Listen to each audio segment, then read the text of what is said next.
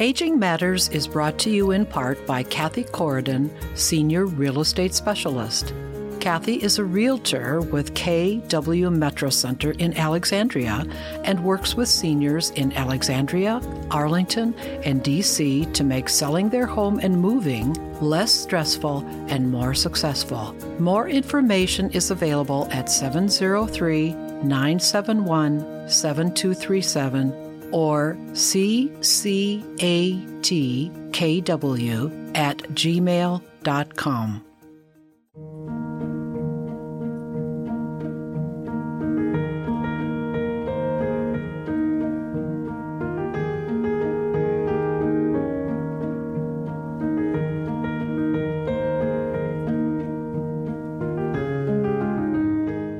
Good afternoon and welcome to Aging Matters on Arlington Independent Media's community radio station, WERA-LP Arlington, 96.7 FM. I'm Cheryl Beversdorf, your host.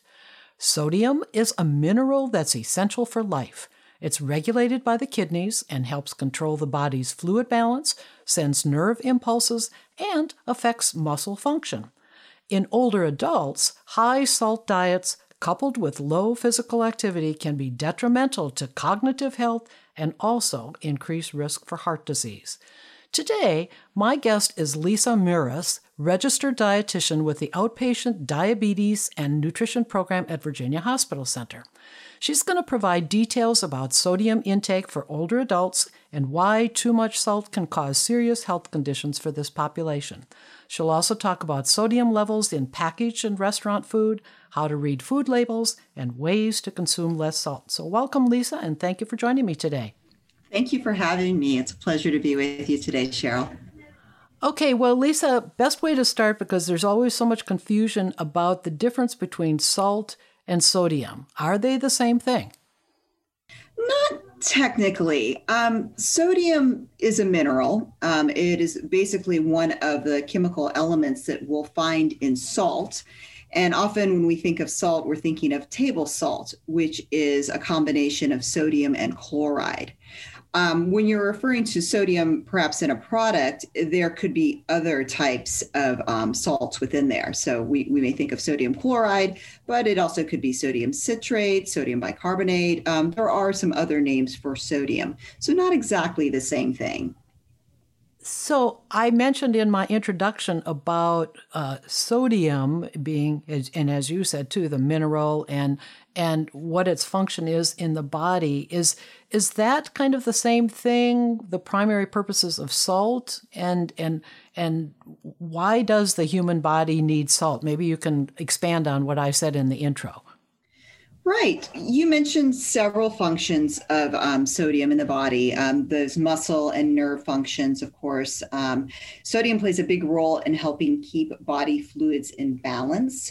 So that's one reason why we do need sodium in our diet. In terms of food, there's a number of reasons sodium might be added to food products. It could be used for curing meats as a leavening ingredient.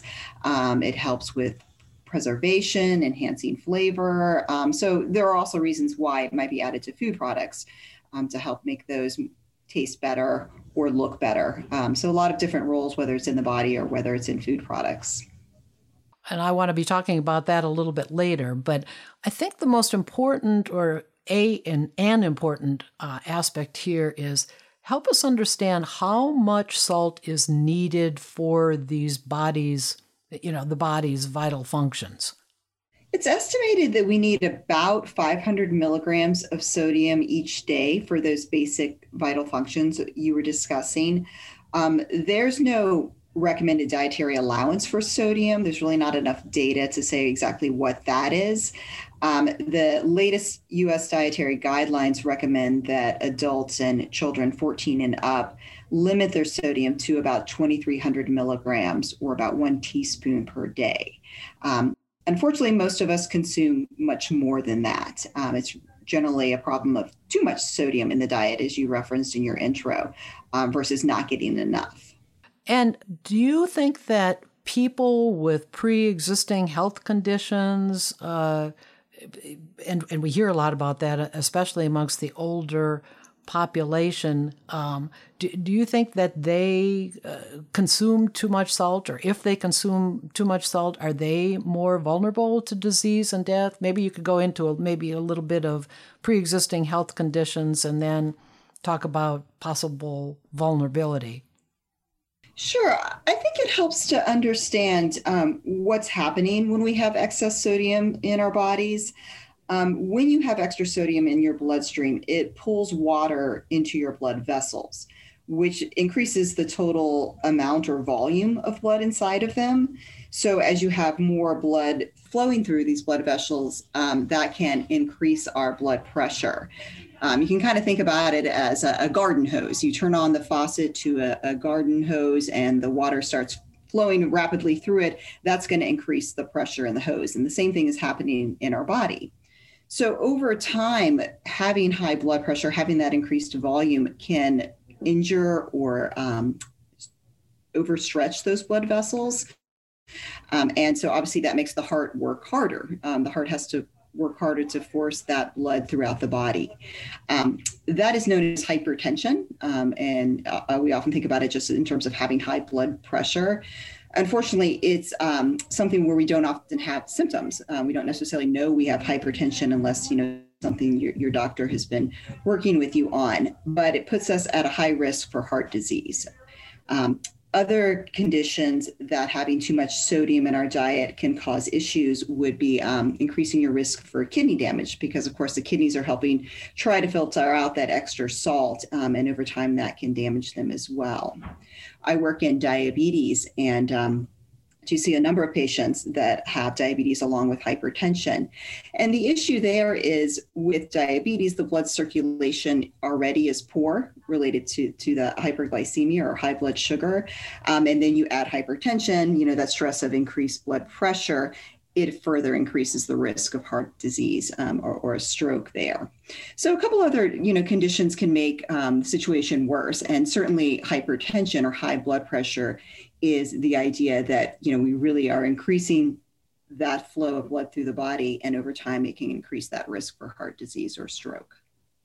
I'm hoping at some point to actually have a whole program on hypertension, but seems that it's very prevalent or often prevalent in older adults. And are you finding that the high salt diet is one of the major factors in terms of the high rate of hypertension in this country? I mean, I'm just really curious to what you would say.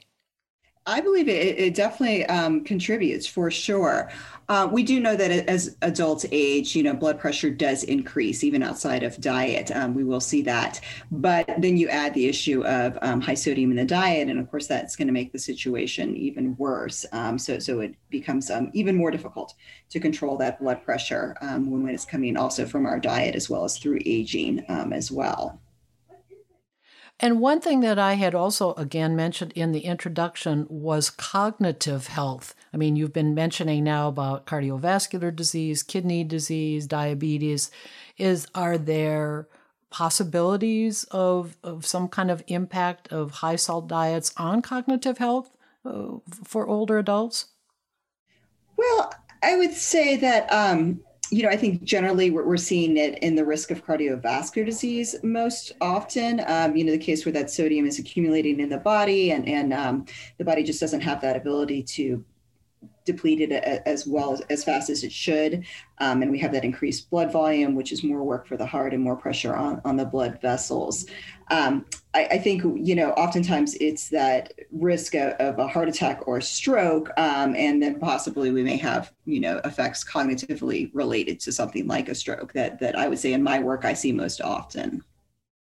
Okay, well, I wanted to, as I was preparing these questions for you, besides everything that you've been talking about already, I came across, and I'm sure you know this, but that's why I want to hear from you, is the hyponatremia. What is that? What are the causes? And why is it common amongst older adults? Tell us about that. Give us an understanding. Sure. Hyponatremia is a term used to describe abnormally low amounts of sodium in the blood. So we think of hypo, that means low. So this is a case where, we have too little sodium in the blood. This does occur mainly in older adults, particularly those living in long-term care facilities or hospitals. And oftentimes it will come along with certain medications that deplete the body of sodium. Diuretics would be one example there that can lead to that hyponatremia.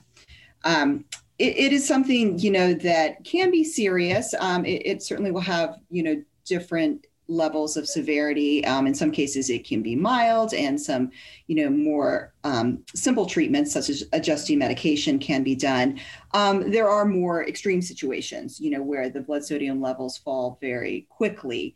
And in those cases, we could have, some of those cognitive symptoms, confusion, altered mental status, as well as nausea, vomiting, lethargy, in very serious cases, seizures. So in a very serious situation like that, we would have to have someone having some type of repletion of sodium intravenously. Again, with a more mild type of case, perhaps it's shown up in the lab work, that will be a case possibly where medications could be adjusted. We may have some restrictions on water intake, just, some tweaks there to kind of treat that root cause. So it can really depend on the situation as to whether, more serious steps need to be taken or if it's something more gradual. And I'm curious to expand on what you said about possible medications. You mentioned diuretics, since oftentimes older adults are likely to be taking more kinds of medications besides diuretics. Are there other medications that could be causing hyponatremia? Sometimes it can be related to congestive heart failure. So there are some cases where, we're having too much fluid collecting in the body because of treatment for congestive heart failure. So there could be some medications related to that as well. In my experience, oftentimes it is patients that are, in more serious levels of the disease, I would say, and are possibly on multiple medications. I think the diuretics or ones for congestive heart failure are the ones I'm most familiar with. All right, so we've talked about hyponatremia, and the opposite, of course, would be hypernatremia. So tell us about that, causes, and is that also common amongst older adults? And talk about symptoms and treatment. Right. So that is kind of the opposite, hypernatremia. In this case, we've got too much sodium in the blood. This basically occurs when there's either too much water loss or basically too much sodium coming in. So it's a bit of a fluid and sodium imbalance. This is something often that will happen with older adults who have perhaps a decreased ability to know they're thirsty. So they're taking in less fluids, perhaps taking in less food as well. So this could be something you might see when someone has perhaps a physical or mental impairment where they're not eating and drinking enough and are having that type of case. There are some situations where, again, a medication might be linked to this, or it could be something where, someone is having a lot of sweating or just sort of loss of fluid that's causing that buildup there of sodium in the body. So kind of just like hyponatremia can kind of differ in terms of severity. It could be a more mild case, which may just, need some changes with the fluid intake to correct that water deficit and replace any ongoing water losses, or it could be something that requires hospitalization and needs more aggressive treatment. So again, would depend on the situation with that particular person. And are the symptoms, I wasn't quite sure, are the symptoms the same for hypernatremia as hyponatremia? You said nausea, vomiting? Yeah, there's some overlap there. With hypernatremia, we do have some of those sort of gastrointestinal symptoms of nausea, vomiting, the lethargy or weakness. Often when it gets to the stage, a patient, even if they do have the inability to really know how to respond to thirst normally, they will have more intense thirst. It does become much more apparent when we get to those later stages of hypernatremia. And in worst case situations, we can have some kidney damage done because of that excess sodium in the body. One thing that occurs to me, Lisa, is that both of these, both hyponatremia as well as hypernatremia, very specifically, either too much or too little salt. And given where we are with the pandemic right now, although it's lessening to some degree in terms of social isolation, did you in your practice see that you were seeing more older adults having one or the other of these two conditions? I think we've seen a few more mild cases of the hypernatremia. And just, I think people that, as you said, have been more isolated, have not had perhaps family or friends checking in on them as often, and have not been eating or drinking fluids perhaps as well as they should.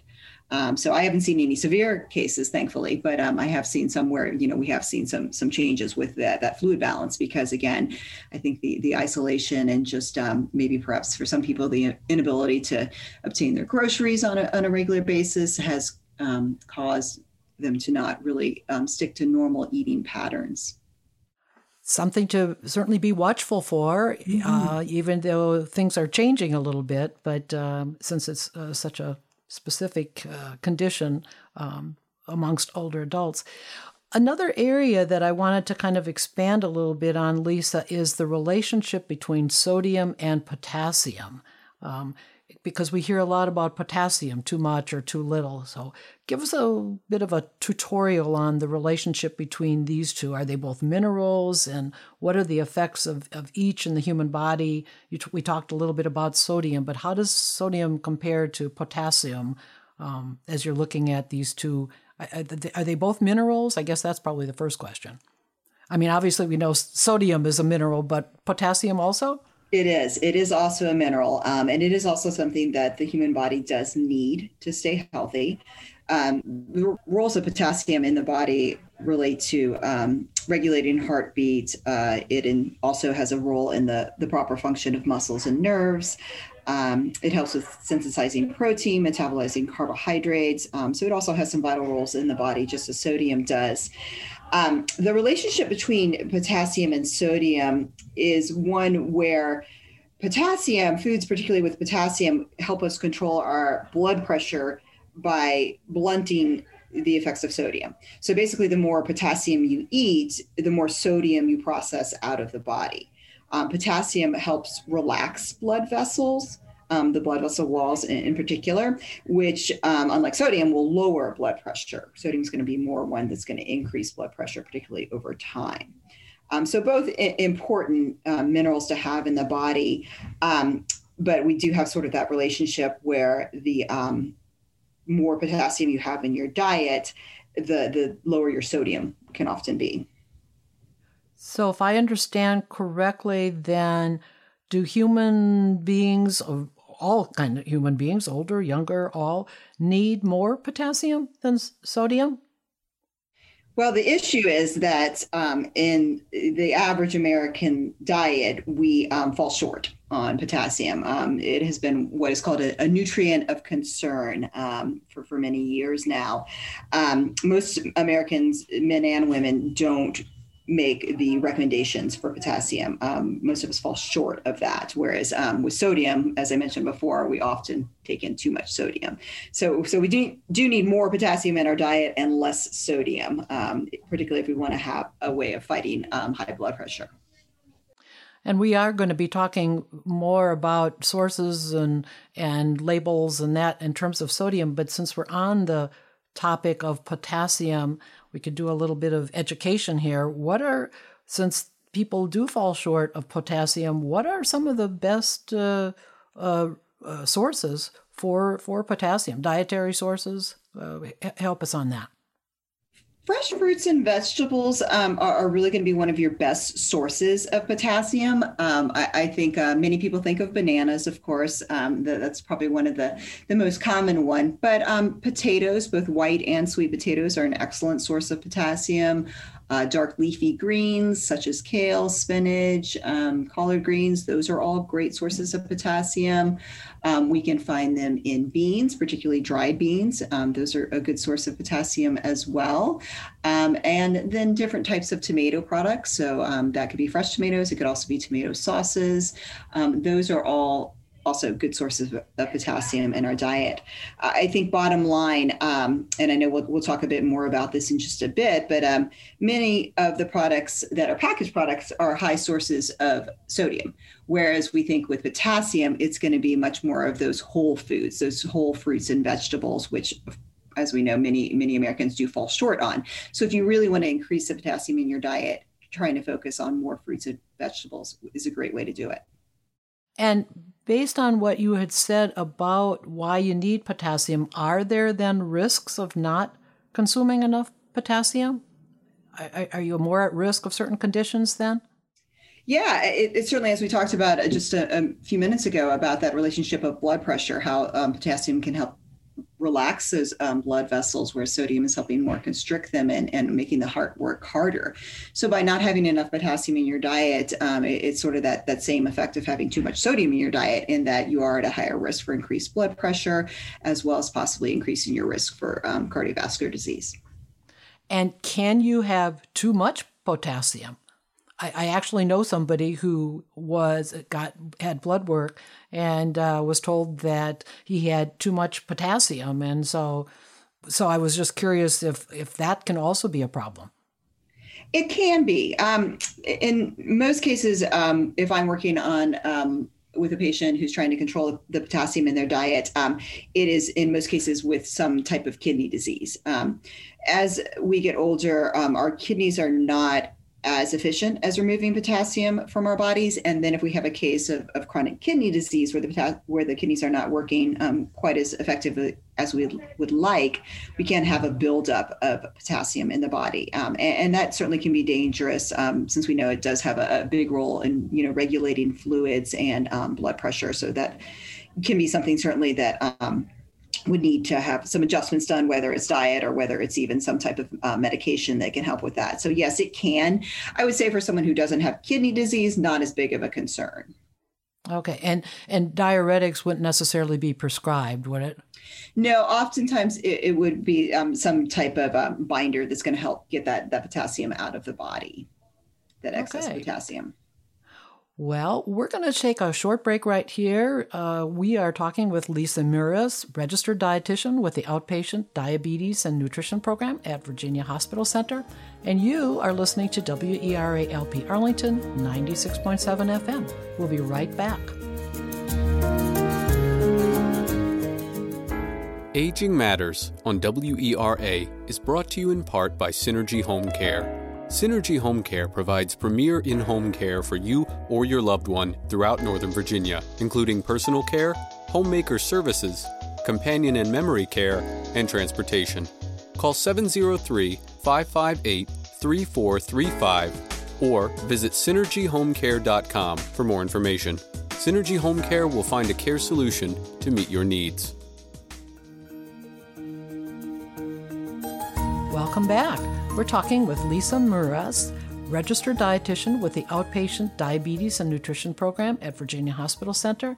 And we learned a lot about the function of salt, also about potassium.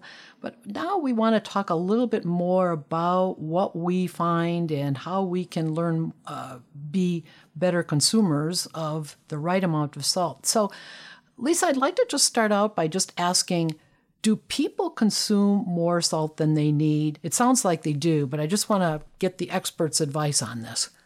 Yes, they do. As we mentioned before, the dietary guidelines are recommending, no more than about 2,300 milligrams of sodium per day. And it's estimated that the typical American diet contains about 3,400 milligrams. So we are exceeding already that maximum amount that's recommended. And most of the sodium in our diet doesn't necessarily come from the salt shaker. It's not from us putting it on our food. It's really coming more from eating out and packaged or convenience foods is where most of it in your typical American diet is coming from. And since you are in the Diabetes and Nutrition Program at Virginia Hospital Center, do you see that people of all ages, obviously this is Aging Matters, but I was curious to know if it's across the board that we all consume too much salt, or are there certain populations or certain age groups, or maybe certain different races or genders or what? Just kind of tell us a little bit more about what you see in your work. I would say it really goes across all ages, genders, races. I mean, just across the board, we really all consume too much sodium. And the bottom line is because there's too much in packaged foods. And it's not very often that I run into somebody who does, all their own cooking for everything. We're certainly going to be buying some packaged products and some people buy more than others.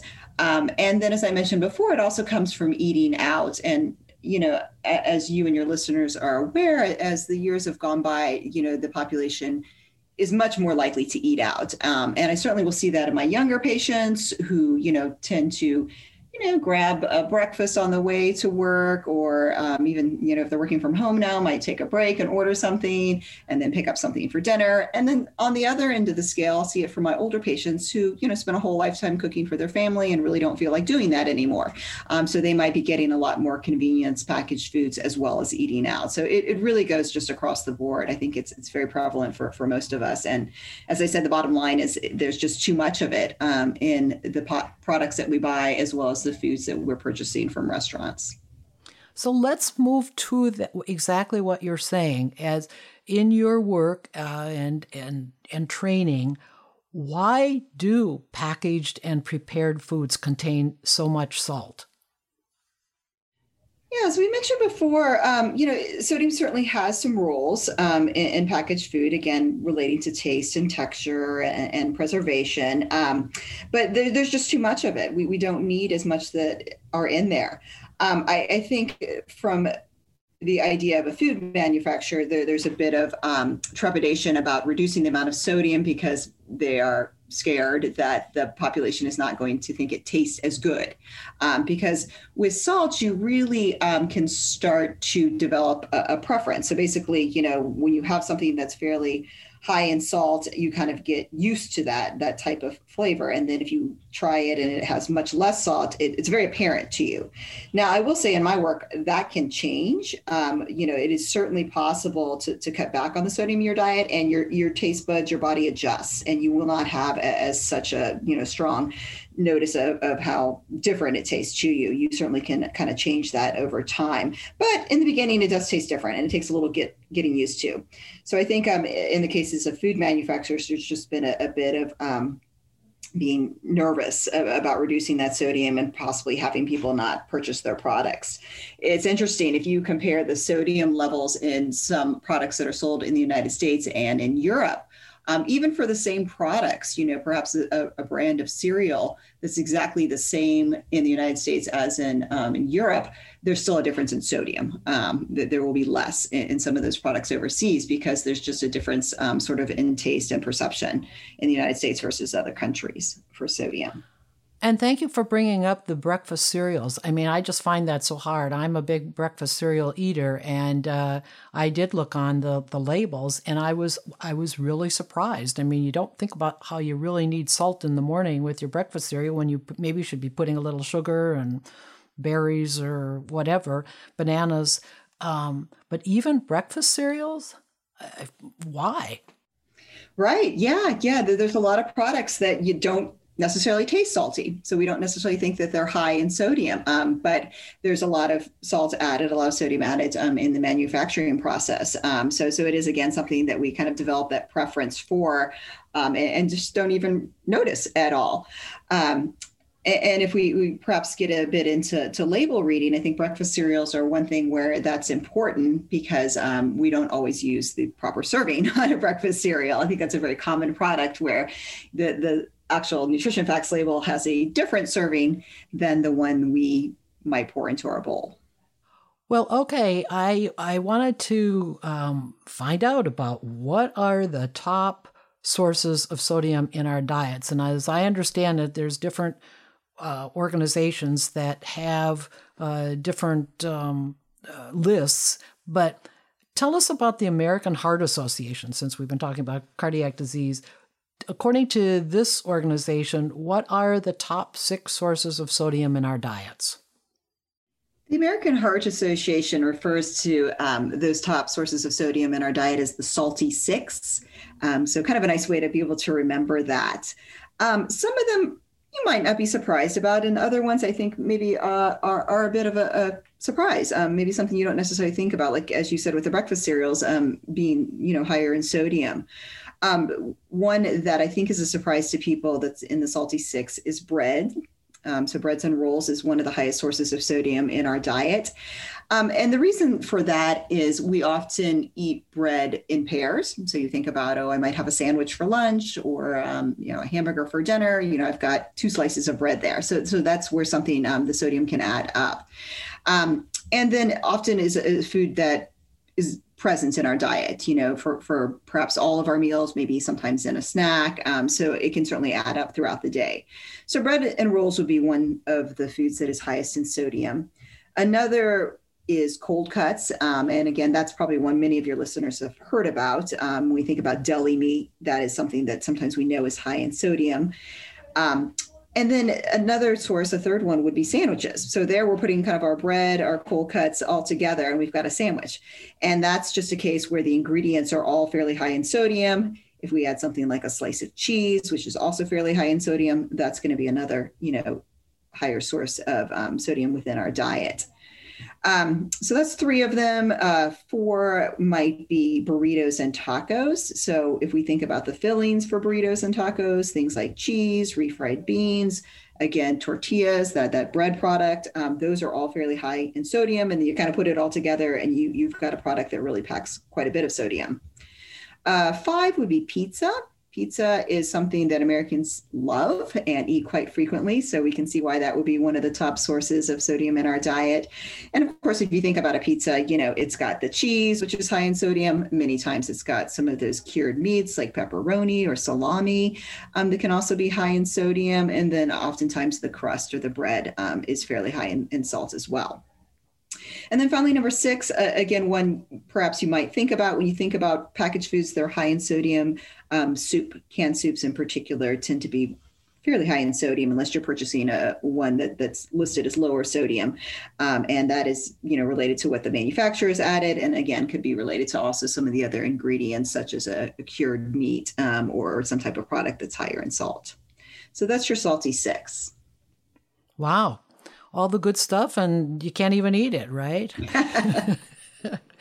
I guess the other question, I guess it's not part of the American Heart Association Salty 6, but you really notice high sodium levels in a lot of the frozen foods, frozen meals, and whether it's lunches or dinners or Chinese foods or any kind of foods for that matter.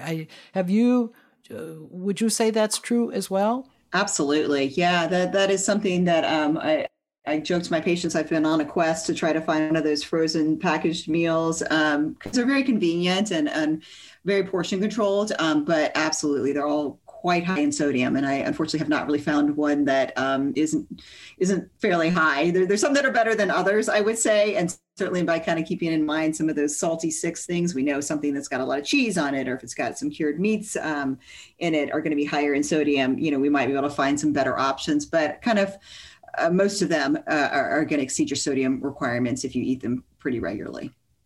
I mean, even just buying a package of beef or pork or poultry and fish, is there actually excess salt in these packages of these protein sources? Generally by themselves, there's not going to be a huge amount of sodium. There might be a bit used in the packaging, but nothing, that's going to be very, very high. The issue there is more the marinades.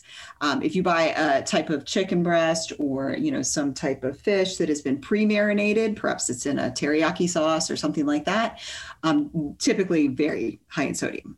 So really making our own marinades are a better strategy for trying to reduce sodium in our diet with those protein sources. Okay, so if you just buy a package of meat or poultry or fish in and of itself, it's okay. It's more right. Yeah, usually that can be still a helpful choice, but again, it's those pre-marinades that are the issue. Well, I wanted to turn now to shopping, since you've scared us now with what we need to look for. And we should be more cognizant of what to know and how to limit our salt intake.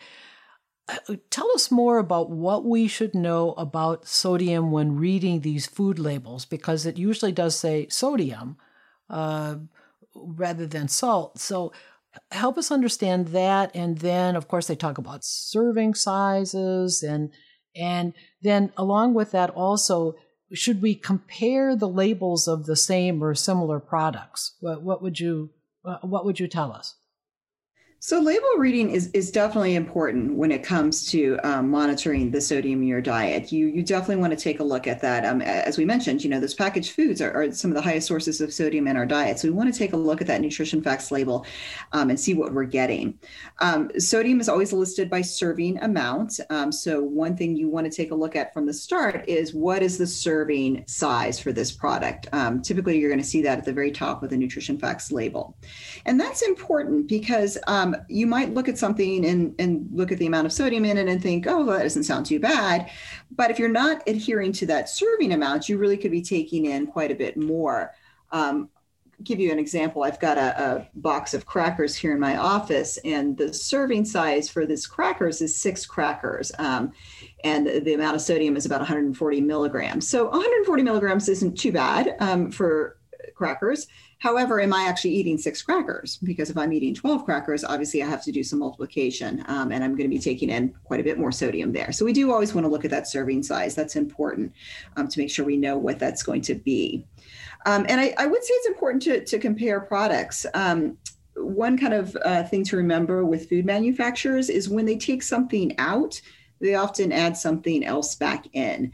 So for many of your lower fat products, maybe some chips, if they're lower fat, they've taken some of that excess fat out, and they often add sodium back in. So you sometimes will see 2 products where the sodium levels differ because one is low fat and the other is regular. So we want to look at that as well. That's important to kind of think about.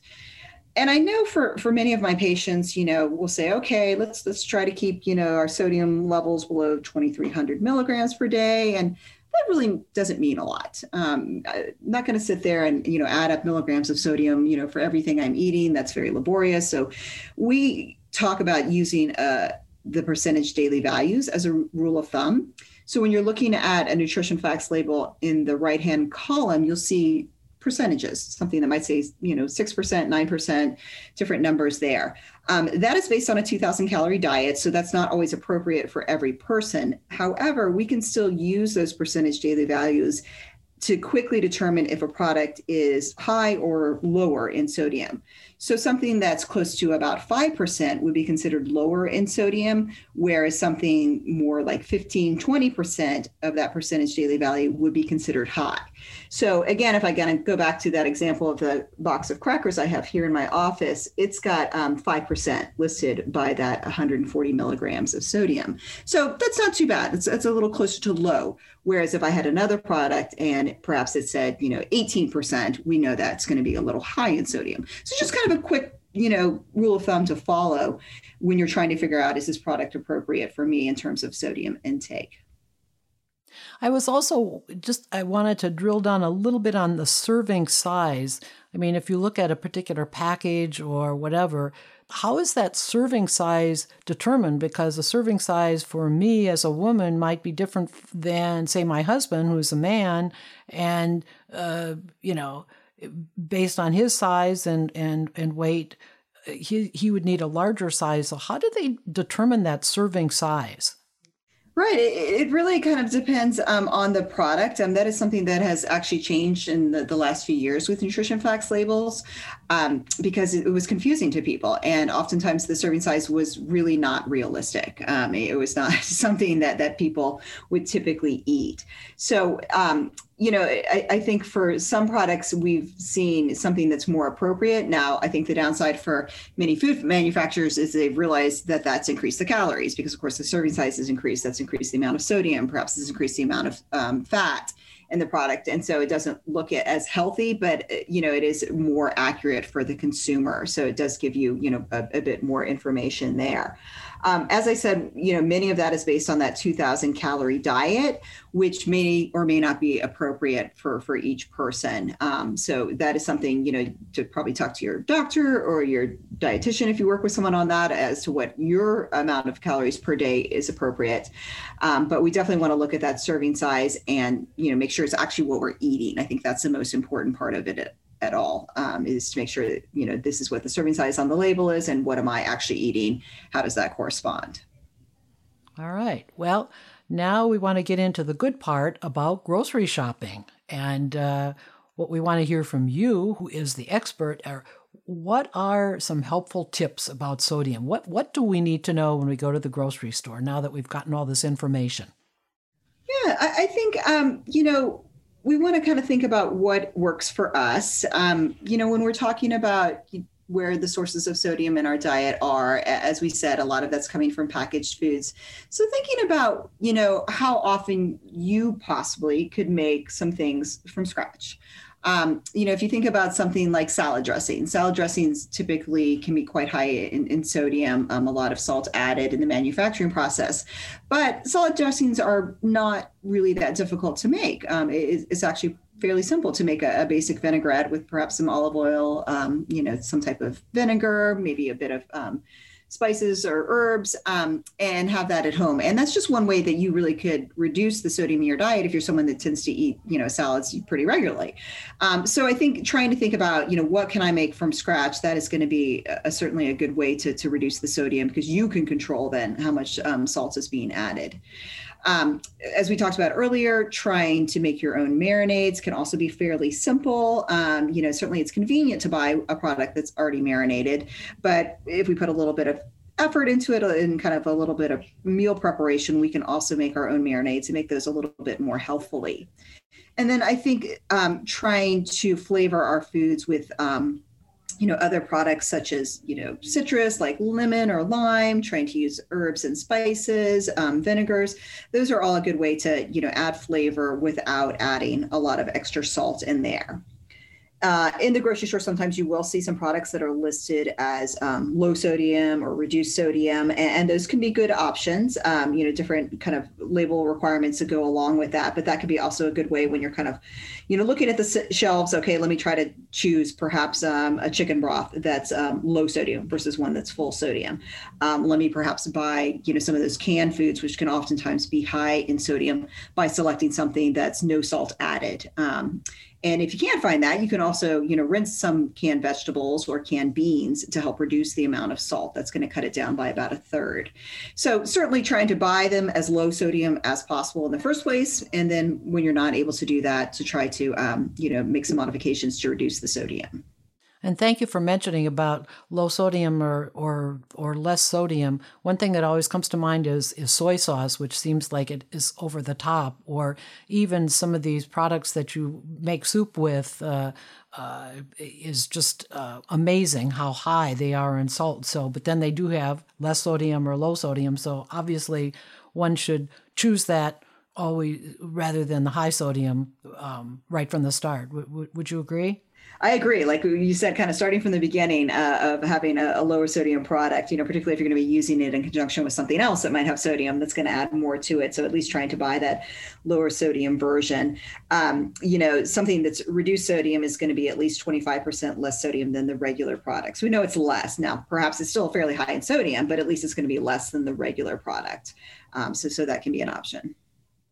Okay, and you had mentioned earlier about restaurant dishes, and I think what you told us, Lisa, was that usually restaurant dishes are more likely to be high in sodium. Would you say that?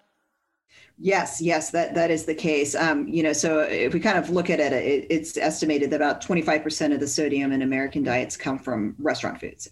So a lot of us aren't going out to restaurants right now, but certainly doing a lot of takeout.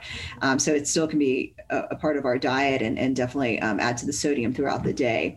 So same kind of strategy, I think, as we use at the grocery store. Trying to reduce the sodium from the start. So perhaps ordering something to be prepared without salt, or asking for that sauce or dressing to be served on the side. So you have some control over how much of it you're using.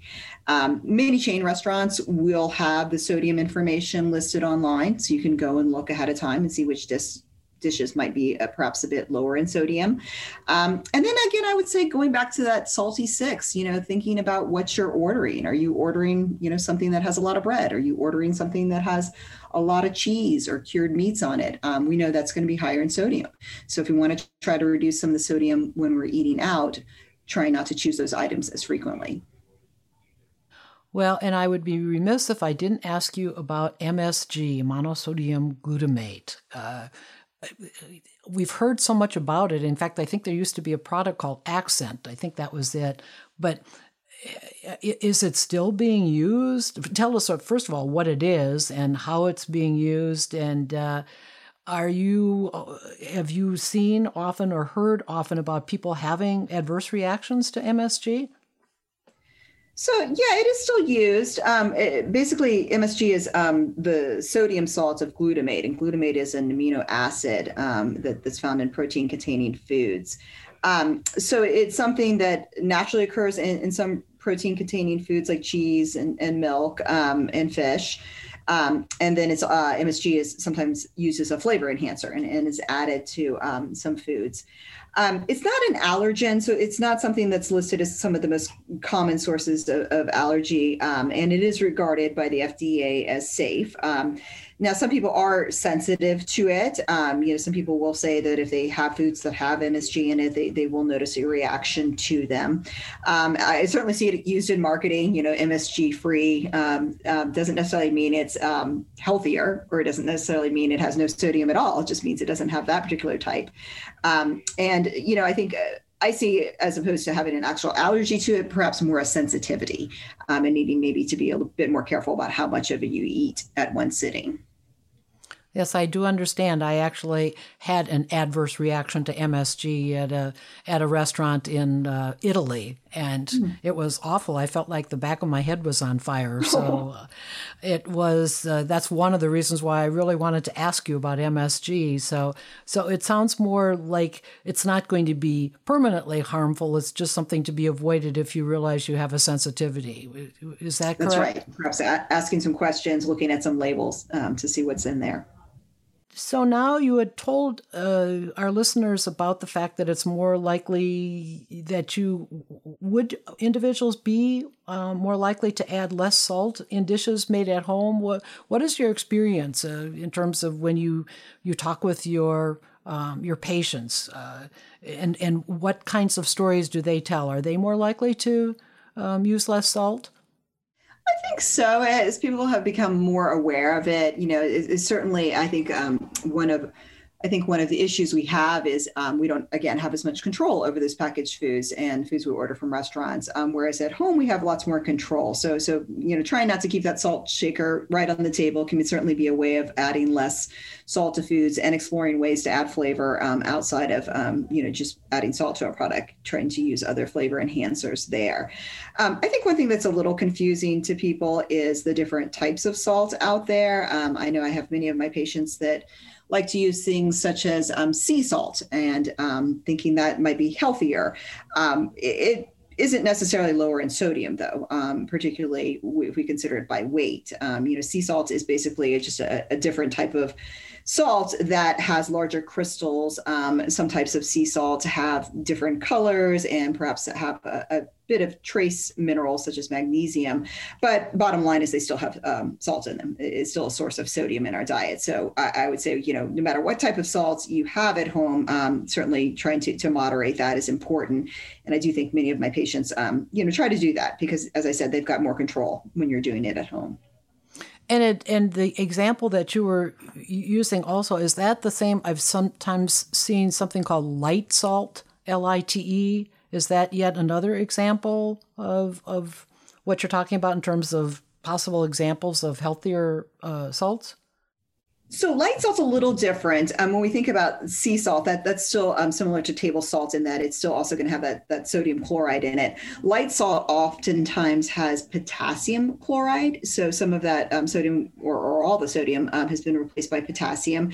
It still has a bit of a saltier type of flavor, and people use it in place of salt. I will say, in my experience, some of my patients complain it has a metallic taste, so they don't necessarily like it, find that that's something a little off-putting. But then some people don't mind it, and they do find that to be a good replacement for your typical table salt that's just the sodium chloride. It's more going to be potassium chloride. And can you get those different examples that you were talking about, like at a regular, like Safeway or Giant, or do you have to go to a special store if people were interested in finding those? Yeah, you can find those at most grocery stores. Sometimes they're marketed under, I think the one you mentioned, the light salt, I believe it's Morton's has a light salt.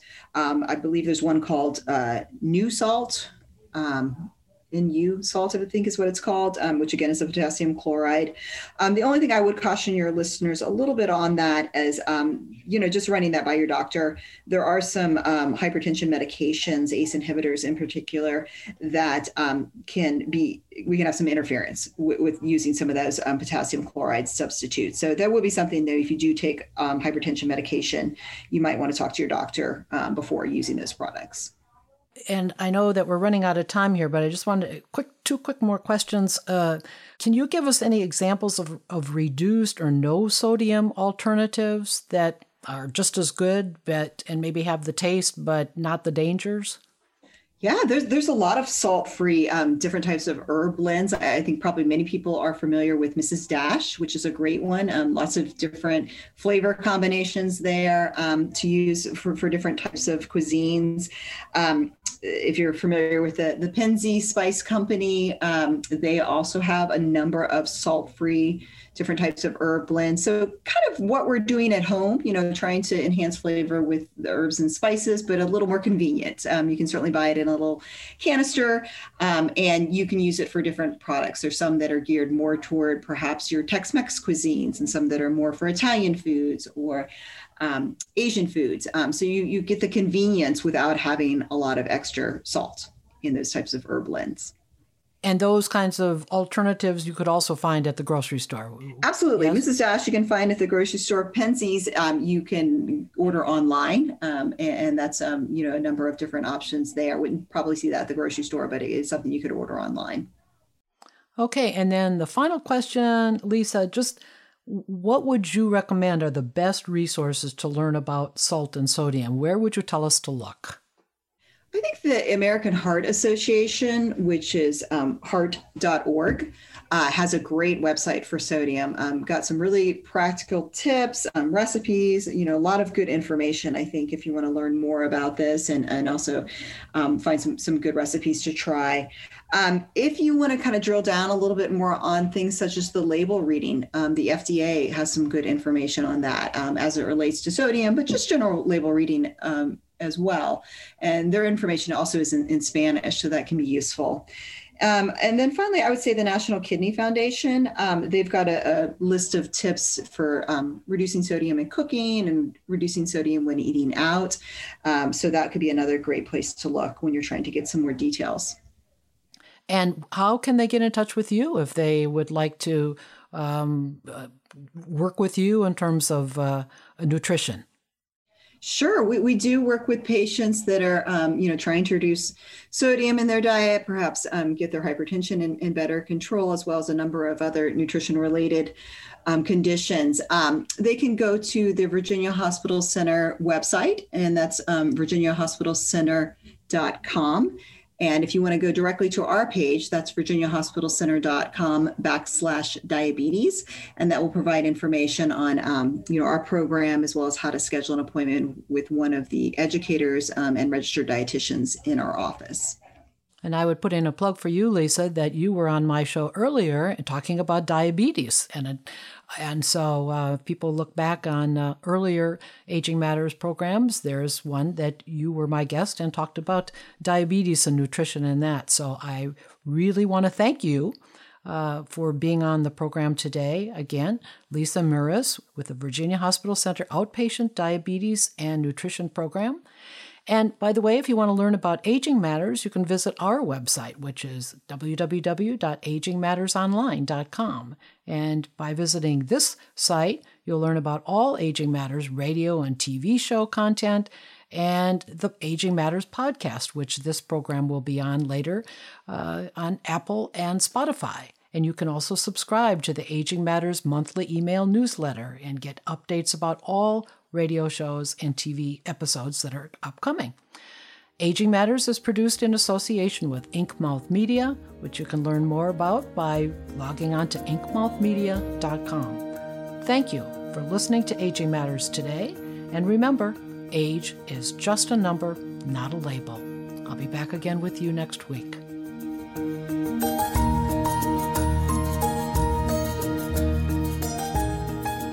Aging Matters is sponsored in part by the Aging Life Care Association, an organization of aging life care professionals.